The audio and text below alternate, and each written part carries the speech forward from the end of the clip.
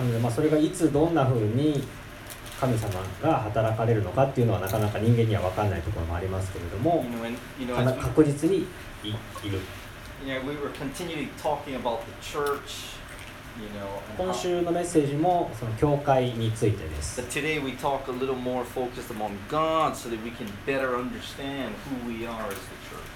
教会についてなんですけれども、今週のメッセージはよりその神様についてもっとよく知るというか、違う見方をしていくという内容になっています。There is this story of this really well-known pastor, and he went to speak at a seminary.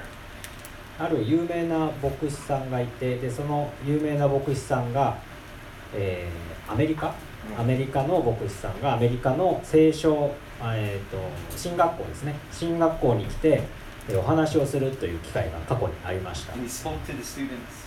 で神学校の生徒たちにその有名な牧師さんは話して、apparently his messages are really hit among the young students.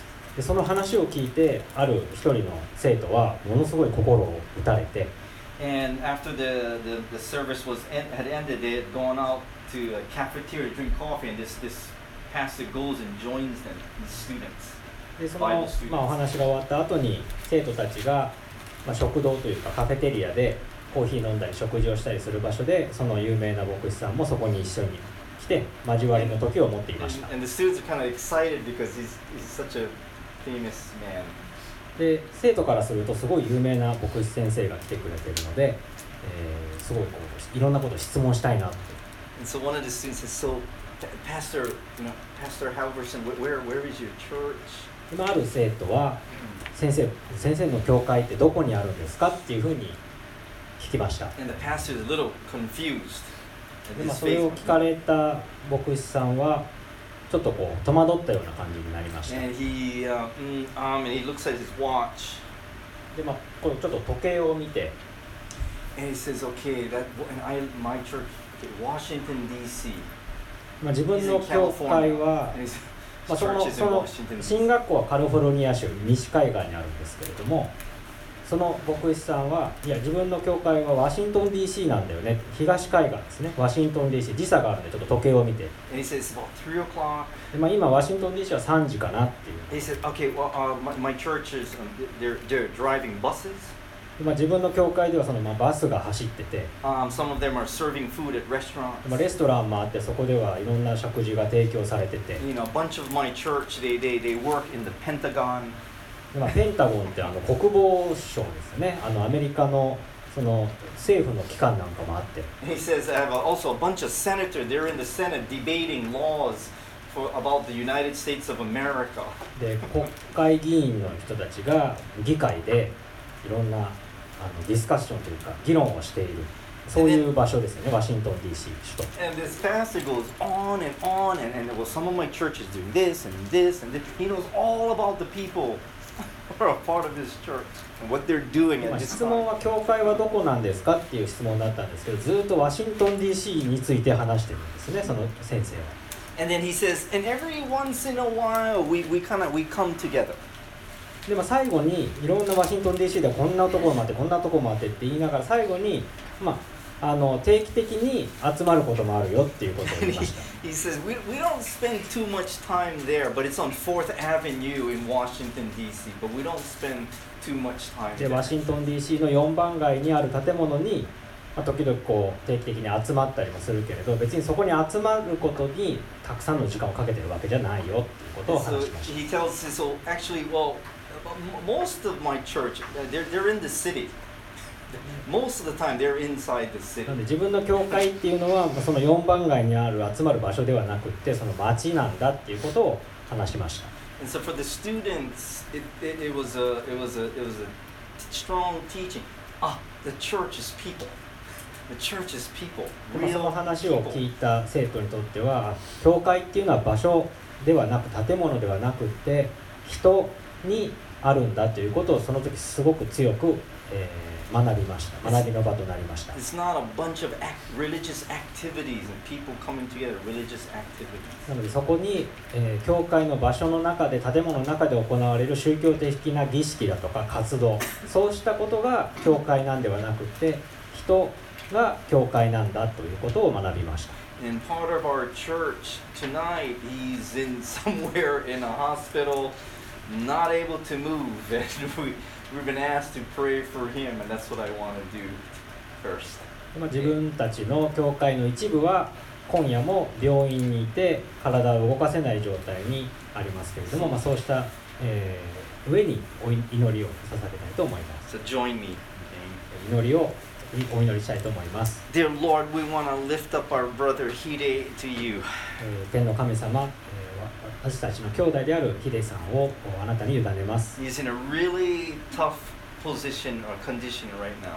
今、体が非常に辛い状態にあります。 You know, we ask that you would bring healing upon his bone, upon his spine. 背骨の骨折をあなたが完全に癒してください。 Really ask that you would kind of bring the, just kind of mesh, bring back together the bones, help it to heal properly and in a strong way. 折れた部分をしっかりとくっつけて元通りにしてください。 And we pray, Lord God, that you would remind him again that you're with him.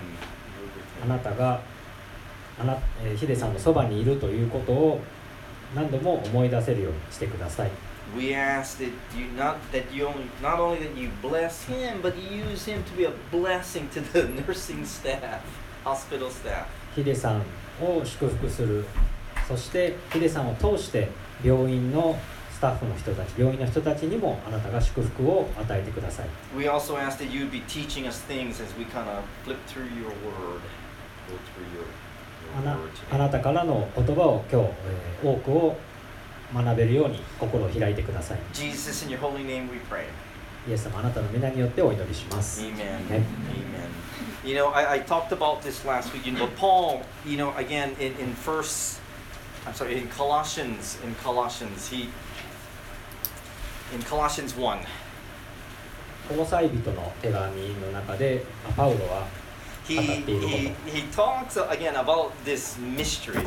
In the English translation, it says a mystery, a secret that God has kept. ここのコロサイ人の、1章26節27節の箇所なんですけれども、ここでパウロは神様が秘密にされていたこと、奥義っていうような言葉があると思うんですけれども、秘密にされていたことについて語っています。 And I guess God has kept this secret so well that no one knows that God has been keeping a secret. その秘密というものは神様は非常に上手に隠されていたので、人々はその隠されていることがあるということすら知らない。 And then he says that this time is now being revealed to people. でこの箇所の中でその秘密、奥義というものが明らかにされる瞬間であるというふうにパウロは言います。 And he says that this secret, this mystery is that Christ is now in you, that Christ is now inside of you. その秘密というのがあなた方の中におられるキリストがあなたたちの中にいるのだということをパウロは語ります。 But just like today's story about the Bible student, many of us, we see church as activities. We often see church as a list of activities. 先ほどのアメリカにいた進学校の生徒のように、多くの自分たちも含めた多くの人はキリスト教とかクリスチャンっていうものは教会の中で行われる宗教的な活動とか儀式っていうものに結びついたイメージを強く持っていると思います。 But if you think in this way, then God's secret does not make any sense. ただそういう It's poetry, religious poetry. 宗教的な儀式とか活動とかそういったものが、クリスチャンのに求められるものだっていうことを思っていると、このパウロが言っている秘密の奥義というものはピンとこない、全くイメージが湧かないものになります。 But if the church in reality is people and God dwelling inside of them, then the secret is a very profound secret. ただその見方を変えて、神様は自分たちの中に住まわれる、自分たちの中にいる神様というような見方をすると、この箇所というのは非常に深い意味を持ち始めます。 For many of us, we often think of God as something someone somewhere out there. 神様ということを思い浮かべると、多くの人はどこかにいる誰かっていうようなことを思い浮かべることが多いと思います。You know, we sing to a God out there. なので、どこかにいる、上の方なのか下の方なのか分からないですけども、そういう神様を思い浮かべる。We ask for him to come here. そしてその遠くにいるどこかにいる神様に近くに来てくださいというようなことを願う。We go to a church service and then we pray to God to come and join us. 教会の建物に行って神様がこの教会の建物に来てくれるようにというようなことを祈る。You know, where does he come from? ただその神様というのはどこから来るんでしょうか。 You know, where does he go when we leave? 自分たちが例えば教会の中にいないときは神様はここにずっと留まってるんでしょうか。 You know, does God hang out in empty buildings and they wait for us to come and visit him every once in a while? なので土曜日の夜にここにいて、で自分たち人間がいない間はここにずっと神様は待ってて、また来てくれるかなというふうに待っているんでしょうか。 You know, every once in a while, in all these years I've been here, I go through this dry season every once in a while. で自分も過去に、長いこと牧師生活をしている中で非常に心が乾く瞬間みたいなものを経験することがあります。 And I remember a time when I was feeling kind of dry, and I started to feel alone, and I started to feel away from God. でそういう時はもう心も乾ききって神様からも遠く離れているような感覚を持ちます。 I continued to do what I do every week. Nothing had changed. I just continued to, I go to work, I go to church, do message. Oh, nothing changed. そういう乾いている状態の時も土曜日に礼拝をして、で土曜日じゃない時には学校の仕事の務めを果たして、その同じ生活は続けているんですけども、心は乾くという。 You know, and maybe like the image in movies, but I want to find a big church chapel building and just sit there and just get and find God.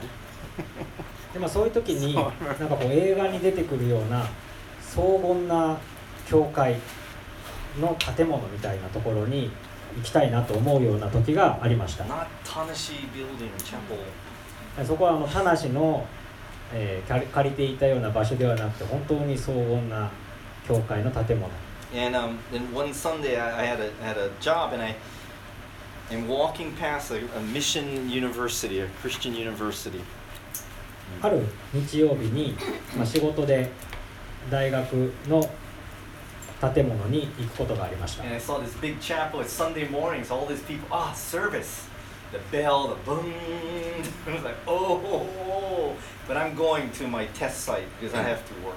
でそこはミッション系の大学なので、日本にあるミッション系の大学なので、大きな教会の建物もあって、鐘が鳴って日曜日の朝の立派な礼拝みたいなものも開かれてたんですけど、自分は仕事で英語のテストの会場に向かいました。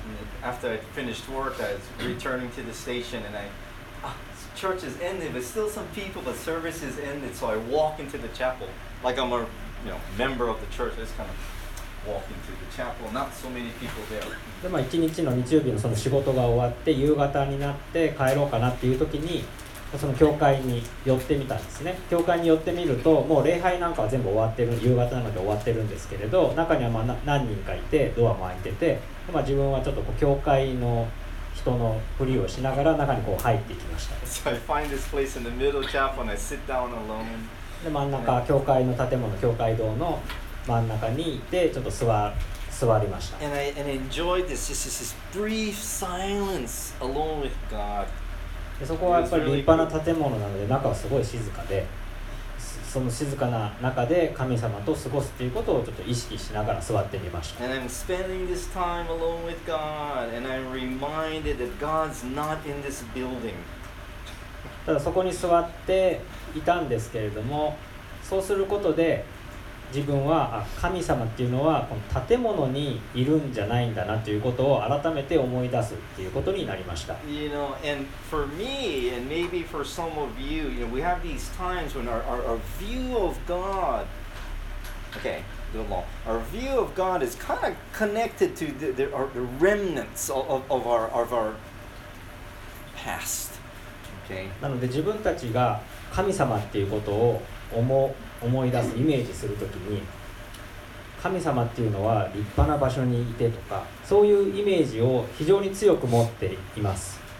You know, if the secret, the great secret is that Christ is in you, Christ is in me, I need to change the way I see God. I need to change the way I see church. I need to change the way I see myself as a Christian.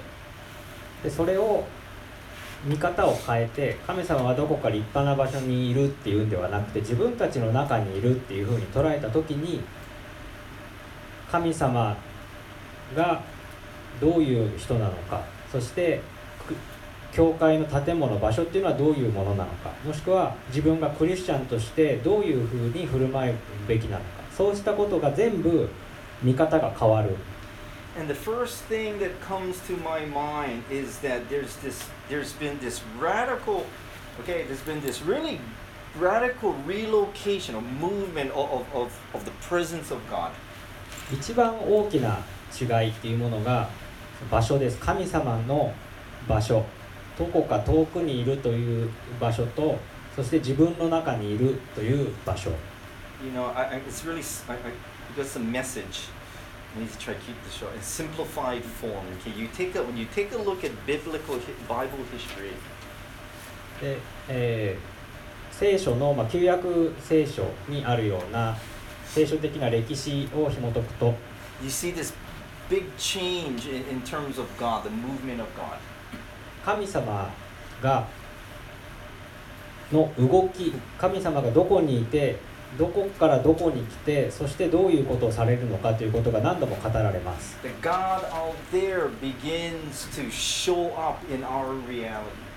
神様は聖書の中で全く人に見えないような存在ではなくて、聖書の中で現れて、人の前に現れて、人に対して行動を取られます。You see God coming down into the sacrifices in the flames of fire. Boom. 生贄の儀式をした時には火柱のようなものを立てて神様の臨在を表したり、 God comes down in powerful words through the prophets. 預言者の言葉を通して神様の存在を示したり、 God comes out upon the mountain. 聖なる山、モーセが登ったところですけれども、そこでモーセと、接触を持ったり。 And so God purposely needs to take action, okay, in our reality because we have separated ourselves from Him. 神様は意図的に人と接触しようとします。そしてそれは人である私たちが神様から離れているためです。You know, it's not that God has moved away from us. It's that we. Okay, sorry. 神様が私たちから離れたのではなく、 It's that we have chosen to live without Him. 人である私たちが神様から離れるということを選択したからです。 And so what you see in the Old Testament is God is beginning to reestablish His presence, okay, in a way that is visible and in a way that we can respond. 人である私たちが神様から離れたので、神様は旧約聖書の中でも何度も人の前に現れようと近づいてきています。 And our lives depend on God's success. 私たちの生活、命というものは神様の臨在によってのみ意味を持ちます。 Because when we chose to live without Him, what we didn't know is we made a very fatal decision or we made a fatal step. 人が神様から離れるということをしたときに、人っていうのはそれが破滅をもたらす選択だとは知らずに神様から離れました。 We fail to understand that our life source is not just a biological one, but it's also a spiritual one. なのでこの生物学的に自分たちが生きているということが本当の命ではなく、霊的にも満たされているということが命にとってどれほど重要なのかということを知らずに神様から離れました。 Take a look at Genesis chapter 2. 旧約聖書の創世記2章7節を見たいと思います。You know, the Bible says here that after God formed the man out of the dust of the earth, you know, he did something that he had never done in his creative work. Is that he breathed into the nostrils the breath of life, and then this man became a living being. ここの箇所で2章7節の箇所で神様は宇宙を作って地球を作ってさまざまな生き物を作った後に人を生み出すんですけれども、ここで他の生物にはしなかったことを神様はします。神である主は土地の塵で人を形作り、その鼻に命の息を吹き込まれた。そこで人は生き物となった。息を吹き込むっていうことがあるんですけど、これは他の生物には全くしていない特別な行為です。You know, that he became this man, he became a living being. There's now this living soul that's now inside of him. この行為によって人は命を吹き込まれて生きるものとしてもらっています。And it's not just biological. そしてそれは他の生物と同じように単純に生き物として生物学的に肉体が動いているというのとは全く別のもので霊的な体験です。Adam's life is now based on this intimate relationship that he has with God. なのでここで初めの人であるアダムと神様は非常に密接な関係を構築します。息を神様がそのアダムに吹き込むというのは非常に特別な関係です。And it's the same with all of us. そしてそれはアダムだけではなくて私たちすべてに共通しています。And when that intimacy is broken, the soul dies. でその特別な関係、神様と持っている特別な関係というものが失われる、損なわれてしまうと自分たちの魂というものは乾き死んでしまいます。 We did not understand this. そしてそれを自分たちはよく理解することがなかなかできない。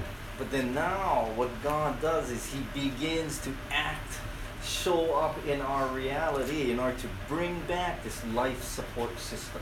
そしてそれを人はなかなか理解できないんですけれども、神様はそのことを人に示すために人の前に現れて霊的に人を満たして生かしてもらう、そうしたことを私たちに示します。So God begins to come to us and slowly reveal more and more of himself. なのでそうした体験を通して自分たちは神様というものを少しずつ理解してよりはっきりとした神様との関係というものが見え始めます。And if you take a look at the Old Testament, how do I explain that? God seems pretty severe. 旧約聖書の中の神様っていうのは非常に厳しい。He seems unpredictable.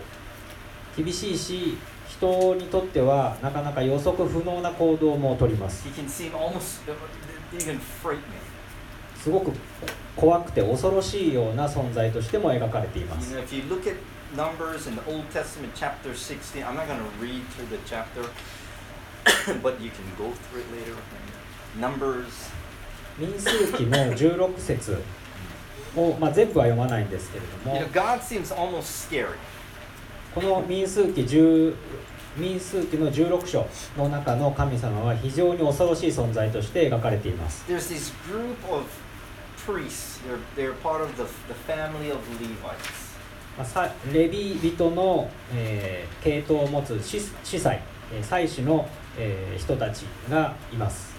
And several of these families, they come together and then they rebel against Moses and Aaron. でその中の一部の人たちはモーセとアロンに対して抵抗の意を表します。従わないという選択をします。They fail to understand that Moses and Aaron have been chosen by God to lead. 彼らはモーセとアロンが神様から指導者として選ばれたということを理解しないし、それを認めることを拒否します。And in verses 31 through 35, what you see is in the wake of, you can read it, in the wake of God's anger, the ground opens up and it swallows these people alive. 250 plus people are swallowed alive.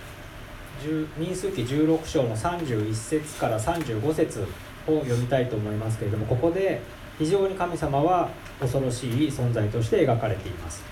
31節から35節。モーセがこれらの言葉を皆言い終わるや、彼らの下の地面が割れた。地はその口を開けて、彼らとその家族、また子らに属するすべてのものとすべての持ち物とを飲み込んだ。彼らとすべて彼らに属する者は生きながら黄泉に下り、地は彼らを包んでしまい、彼らは集会の中から滅び去った。この時彼らの周りにいたイスラエル人は皆彼らの叫び声を聞いて逃げた。地が私たちをも飲み込んでしまうかもしれないと思ったからである。また主のところから火が出て、香を捧げていた250人を焼き尽くした。You know, again, these other Israelites, they see what happens and they're afraid. そしてその瞬間を目撃していた他のイスラエル人たちもいました。But they also begin to grumble to Moses and Aaron about, it is your fault that these people have been swallowed up. そしてこの恐ろしい瞬間を目の当たりにしていたイスラエル人たちは、こんな恐ろしいことが起こったのはモーセとアロンのせいだというふうにまた不平を言い始めます。And God becomes angry again. そしてそれを聞いた神様はまたしても怒りを彼らに対して持ちます。And Moses and Aaron realize, oh no, this is not good. And Moses tells Aaron, quickly, you need to go and offer a sacrifice to the temple on behalf of this rebellion. 神様が怒りの意を示された後に、モーセとアロンは多くの人が死んでしまうので、それを何とか止めようとして捧げ物をして神様の怒りを鎮めようとします。But by the time, while Aaron is going to offer the sacrifice, already God has begun to show his anger, and he strikes the people with a plague. And 14,700 people die before Aaron can finish offering the sacrifice to stop this. ただその神様の怒りを鎮めようと急いで捧げ物をして儀式をするんですけれども、それをして神様の怒りが静まるまでに14,700人が死んだというふうにここには書かれています。And so in the Old Testament, you see this God out there, and every once in a while He comes in and He gets involved in the lives of people. なのでこうした箇所に現れているように、旧約聖書の中では何度も神様は人間の前に臨在を示して神様がいるということをはっきりと示されます。And the lucky thing for us is that nowadays God does not strike down people who complain against Him. ただ今の時代、幸か不幸か神様に対して不平を言っても地面がバッと割れて死んでしまうということはあまり起こりません。This morning we had like 4 people show up for service. 今朝は4人ぐらいの人が来たんですけれども、朝の礼拝ですね。And that's probably what church would be like if God was to continue to strike down complainers inside the church. It would be so small. We would be so small. It'd be 今現代も神様に対してちょっと不平不満を言ったりちょっと思ったりした人をどんどん焼き殺すみたいな、そういうことがあったらおそらく日本中で4人ぐらいしか残ってないのかなというようなぐらいかもしれません。Oh, the pastor's message is boring. Disappear. いや、なんか牧師先生の話つまんないなって言った瞬間にボッと燃えて死んじゃうとか、そういうことがあるかもしれません。 The pastor says, I love Jesus. Not true. And the pastor disappears. そんなに思ってないのに、神様あなたを愛してますって言った瞬間にボッと燃える。 And so you see this God that He's really, it's random. It's almost random in the way God works. The God out there of the Old Testament. 旧約聖書の中では、現代の自分たちの感覚からは信じられないぐらいに、もういつ現れていつ何をするのかということはなかなか計り知れない存在です。He makes me nervous. でもそういう存在があると、自分はちょっと緊張します。He knows too much and he has too much power. その知識も持っている力も自分たちからすると計り知れないほどの大きさです。 But the God of the Old Testament is beginning to establish this truth, this reality that I'm holy.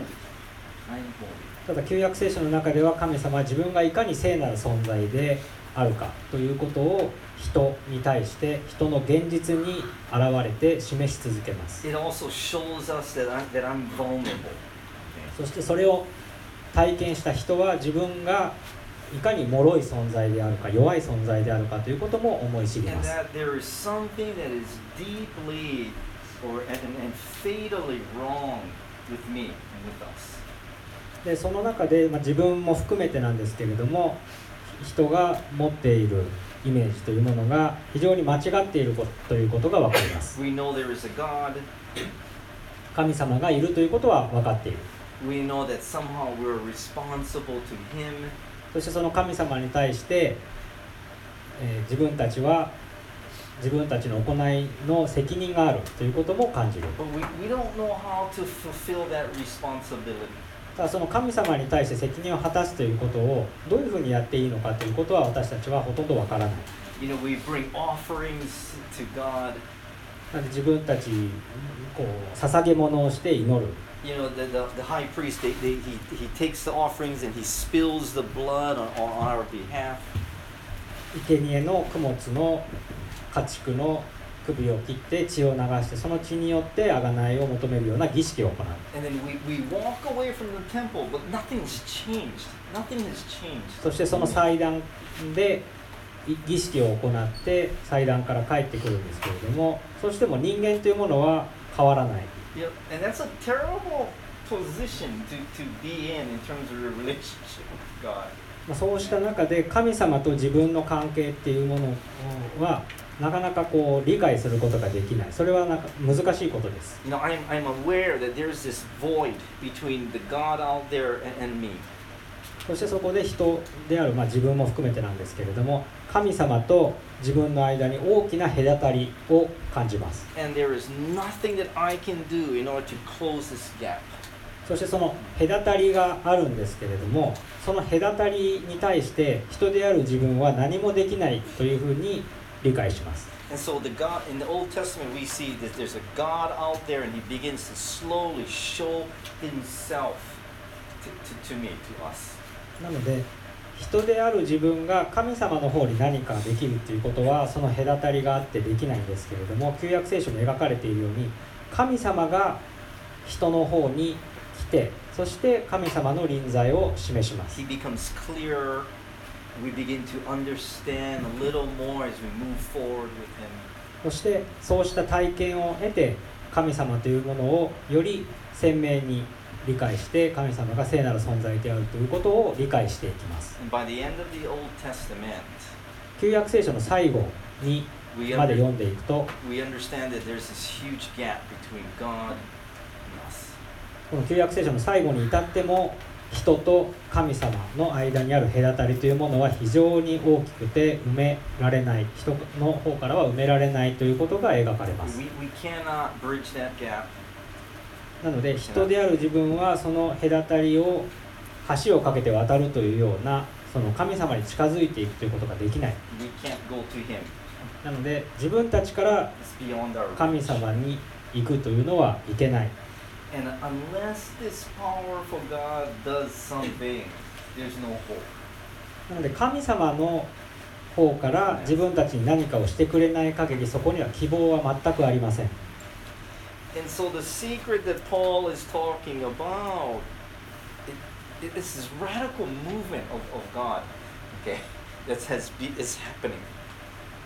なのでこのコロサイ人でパウロが語っていた神様はあなた方のうちにある自分たちの中に神様がいるという秘密をここでパウロは明かすんですけれどもこれは非常に大きな意味を持ちます。 And it's so important that we kind of understand this. It's important for us New Testament Christians to understand this what's happening, what is happening. なので新約聖書がある今この時代の我々クリスチャンはその神様がいる場所が大きく変化して自分たちの中に神様が住まわれているということに非常に大きな意味を見出すべきだと思います。This morning, we ended in prayer, silent time of prayer. 今朝の礼拝では静かな時間を最後に持ってそれぞれ各自で祈る時間を持ちました。And the new person in our part of our church said, "Today's Thanksgiving service," and I thought, "Oh, you don't know. I don't change much for celebrations aside from Christmas. I don't really make much changes." 今ある人から、サンクスギビングのメッセージですかっていうようなことも聞かれたんですけれど、特に自分はサンクスギビングだから何かメッセージを変えるとか特別なそれ用のメッセージをするっていうことはしてない。I said, but we have much to give thanks to God for because our relationship with God has really changed. ただ、サンクスギビング用ってわけではないんですけれども、神様に対して感謝を捧げるべきものというものは多くを自分たちが受け取っているということは、この神様が自分たちの中にいるということが非常に大きな意味を持つということからも分かります。So we took short time to pray. 少し短い時間を持って各自で祈る時間を持ちたいと思います。And the important thing to remember, guys.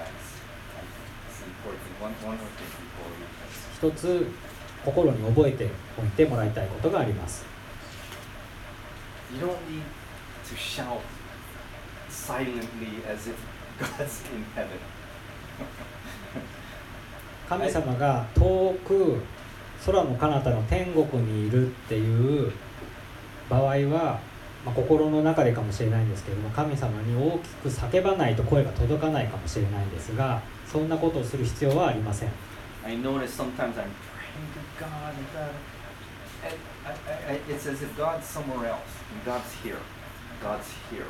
なので神様がどこか遠くの場所にいるかのように祈るのではなく、自分の中に神様がいるというふうに祈ってもらいたいと思います。So let's give a short time in thanksgiving to God, and then I will close in prayer. 感謝を捧げる、祈りというものを各自で短い時間をしたいと思います。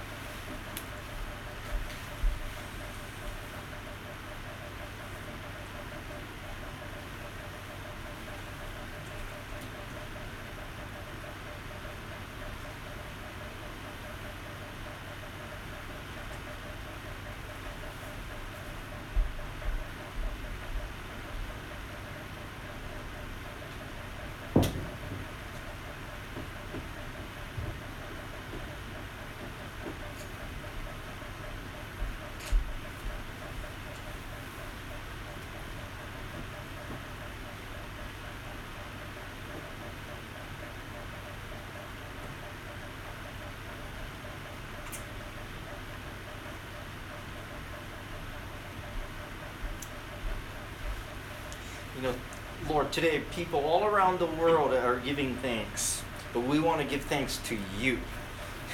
多くの人があなたに対してサンクスギビングの祝日を祝っているかもしれないですけれども、私たちもあなたに対して感謝を示したいと思います。You know, Lord, so often we can forget all the little blessings we have in our lives, and today we're reminded again, and we say thank you for all that you have done in our lives. 日々さまざまなものを受け取っている私たちですけれども、それをあまり意識しなかったり忘れたりしていることも多いです。ただ今日はあなたが私たちにしてくれたすべてのことに対して感謝のお祈りを捧げたいと思います。And so, Lord, we thank you today for sending your Son to. We thank you for coming to us, be with us. 神様がイエス様を私たちの世界に送ってくださったこと、そうすることであなたが私たちのもとに来てくださっていることを感謝します。 Jesus, we give you thanks for this day. 今日この日をイエス様あなたに感謝です。 We ask your blessings on the whole of this day. 今日起こったすべてのことに対してあなたに感謝したいと思います。 And we ask for your divine blessings again throughout this new week. 聖なる祝福を今週捧げてくれたこと、注いでくれたこと、そして来週もその祝福を注いでくれることに感謝です。 Jesus, in your powerful name, we pray these things. あなたの聖なる皆によってお祈りします。Amen. アーメン。